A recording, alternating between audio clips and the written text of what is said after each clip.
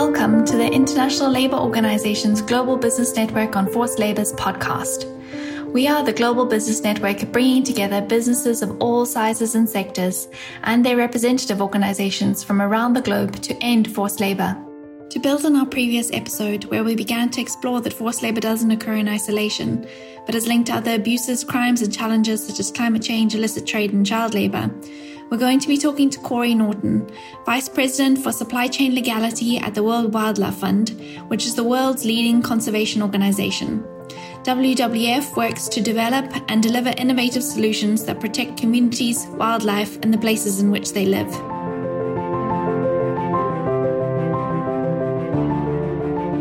Corey, thanks so much for joining us today. From your perspective, how are forced labour and child labour linked to the environmental challenges we are facing in the world today? Well, thank you for having me. It's nice to be with you. It's an important time right now for that topic as the research, new research and new publications are really coming out quite rapidly. So there's a lot to capture. I would say the basic nature of the two-way relationship that's been identified is both that forced labor and child labor have a direct harm on the environment, and that going the other way, environmental harm exacerbates the conditions that makes workers and children more vulnerable to be pulled into forced labor or child labor. And happy to elaborate a little bit on that. The first about the direction of the relationship between forced and child labor and environmental harm is that I think has two areas of focus. One is on natural resource overuse, and the other is on the impact on climate change. So in both cases, the idea is that there are bad actors within supply chains, for example, who choose to conduct their business illegally. And the really abhorrent fact is that the abuse of workers and children are the means they use to, for example, overuse various resources. So the overfishing is conducted through, abuse of crew that do the overfishing. Deforestation is largely done through, as I should say, none of these is absolute, but a large influence. So deforestation is largely done through workers who are abused and put into forced labor, similar with mining, and for example. So the basic nature there is that the means for the environmental harm is the abuse of the individual in those cases, and the result is the overuse of the resource, and so really the lack of the resource availability thereafter. The other connection is to climate change itself, and particularly, I think deforestation is a good example. So, as a world, as we come to understand climate change and our defenses against it better, I think it's become abundantly clear that robust forests are a key aspect of our defense to be able to absorb carbon, for example. And so the fewer forests we have, the lesser ability we have to mitigate climate change. And so a connection here is that as workers and children, so individuals generally, are abused into this kind of natural resource overuse, the outcome is actually a lesser ability to defend ourselves against climate change. So the forced labor and child labor are contributing to worse climate change in that regard. So that's the one direction of the relationship that you see. The reverse direction is true as well. So as we see excessive resource usage, and as we see climate change effects, say in sea level rising or in change in crop yields and effectiveness, all of these result in greater vulnerability for a lot of populations. So if you're industry and your work locally was dependent upon resources being available and they're no longer available, then the workers are more vulnerable. Similarly to, if your communities are destroyed from sea level rise, then you end up with more migration and vulnerability that follows.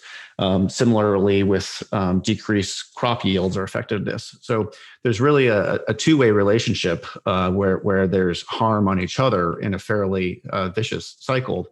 I think I'll just end on this to note that it's been very interesting to watch the literature covering these relationships.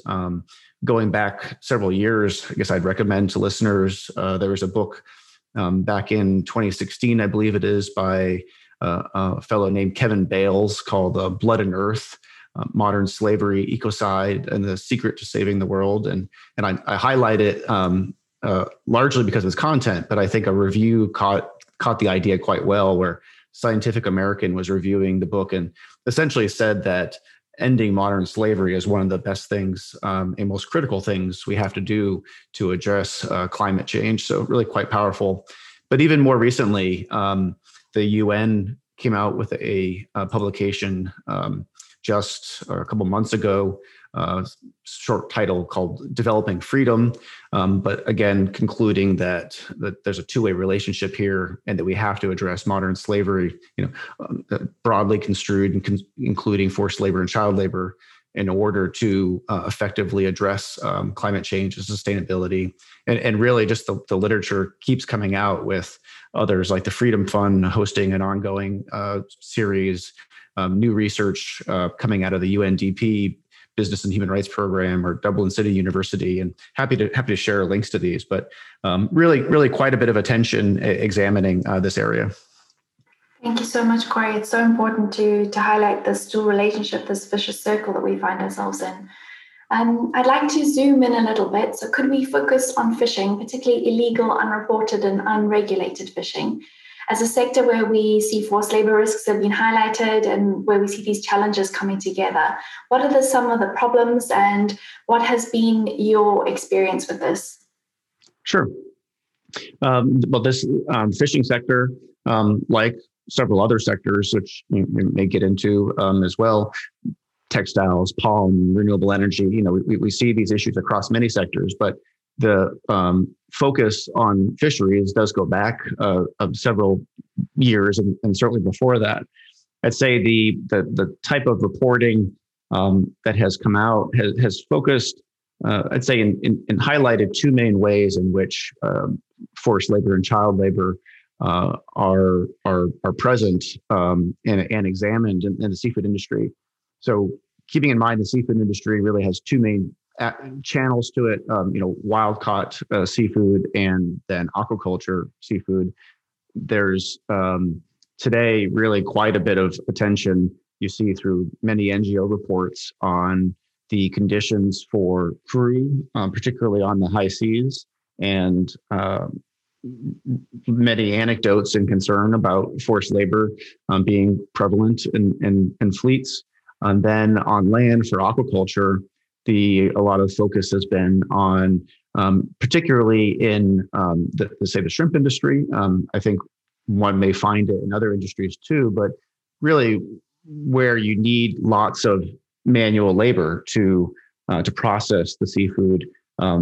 That has been a main focus as well, where you've seen many anecdotes of forced labor in the aquaculture side of things. So those are clearly the challenges, both for humanitarian and environmental purposes. The environmental connection there being on the high seas. Well, there are several, but overfishing, overuse of the resource, contribution to emissions and greenhouse gases and climate change. On the land, some of the main environmental implications deal with conversion of natural spaces, mangrove forests, et cetera, that we otherwise need for the climate change kind of protection we were covering before. So those are the real substantive challenges. It's probably worth zooming in somewhat on what one does in this area and how to deal with those challenges and what to do is itself quite a challenge. And I think what I'd focus in on is I really do believe that many of these industries, and particularly the seafood, there are many actors along supply chains that really do want to do the right thing. Even against that backdrop, it's really quite challenging to gain visibility of a whole supply chain. Supply chains are long and complex. To coordinate the interests and sensitivities of many in the supply chains, to find common ground on the standards to apply and how to test them and how to report out on them. These are all just real practical challenges. And that's where I think the majority of my work has come in. So I'm with the World Wildlife Fund now, and being within the NGO context brings quite a bit of learning and expertise among many colleagues who've been in this area, and also among colleagues in other NGOs. And prior to WWF, I was an attorney in private practice working with companies worldwide on their compliance. And so for me, sort of having 1 foot of expertise in supply chain and corporate compliance and 1 foot in NGO resources and expertise, a lot of my work is trying to draw upon both of those parts of my experiences to help facilitate discussions among industry on tackling these issues of traceability, standards, et cetera. And there really are quite positive efforts underway among industry, both bringing retailers and brands together with the supply chain for some of our higher volume commodities, and bringing in the expertise of NGOs. We certainly wouldn't want to assert that we have found all the answers and that they're completely in effect right now. But the challenge on these issues is how to bring together everybody's resources for real collaborative change. And we're really seeing very meaningful developments in that regard. So that's sort of just a snapshot of where we are now. It's quite challenging, but quite promising. It's great to hear that there's some light at the end of the tunnel, and particularly as we continue to see industry commitment to these issues grow. So looking ahead, Corey, we will need to increasingly tackle environmental issues and human rights challenges together. What are some of the solutions? I think one of the main learnings that I've seen come out for a while, and I see continue to get broader attention and understanding, is that there's a need to draw upon many different types of expertise. So because of the two-way relationship and because of the complexity of the solutions, no one, I guess, community of an isolated set of expertise can solve this alone. That effective solutions need to draw upon the expertise of human rights organizations and labor organizations, as well as environmental organizations, and as well as the expertise of industry and the buy-in for what's practical and what can be done.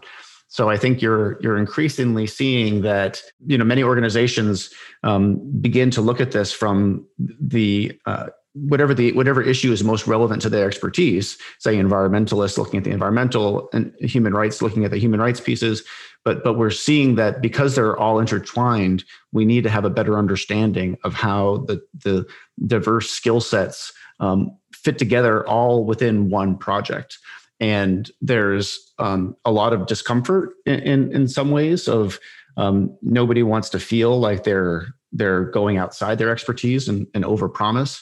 But really, I think what we look forward to and what's happening and where there really are real opportunities going forward is understanding what those different types of expertise are in the different industries and how they fit together, and seeing where partnerships can happen to bring together the different communities of different expertise for more holistic solutions. And so it's lots of challenge again, but it's pretty exciting to begin to see that recognition and to begin to see that collaboration come together.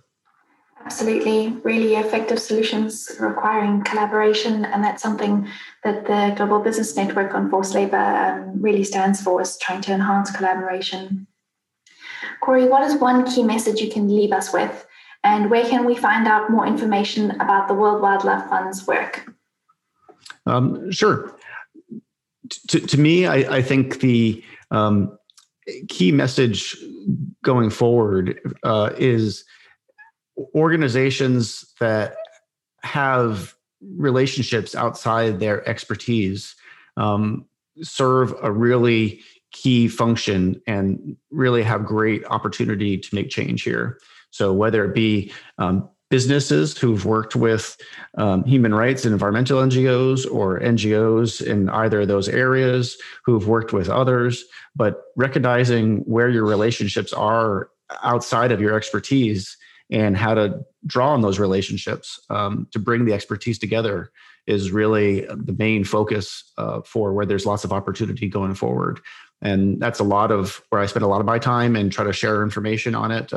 Following my Twitter account is often where I send a lot of information.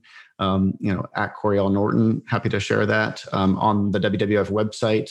I think if folks just Google WWF and illegality, there's quite a bit of information about resources for supply chains. And we'll be having a few new publications examining these issues in greater depth coming out within the next couple of months as well. And so I'm happy I'll be sharing those through both Twitter and our website, but happy to share those with listeners too. Perfect. That's great. Thank you so much for joining us today, Corey. Thank you.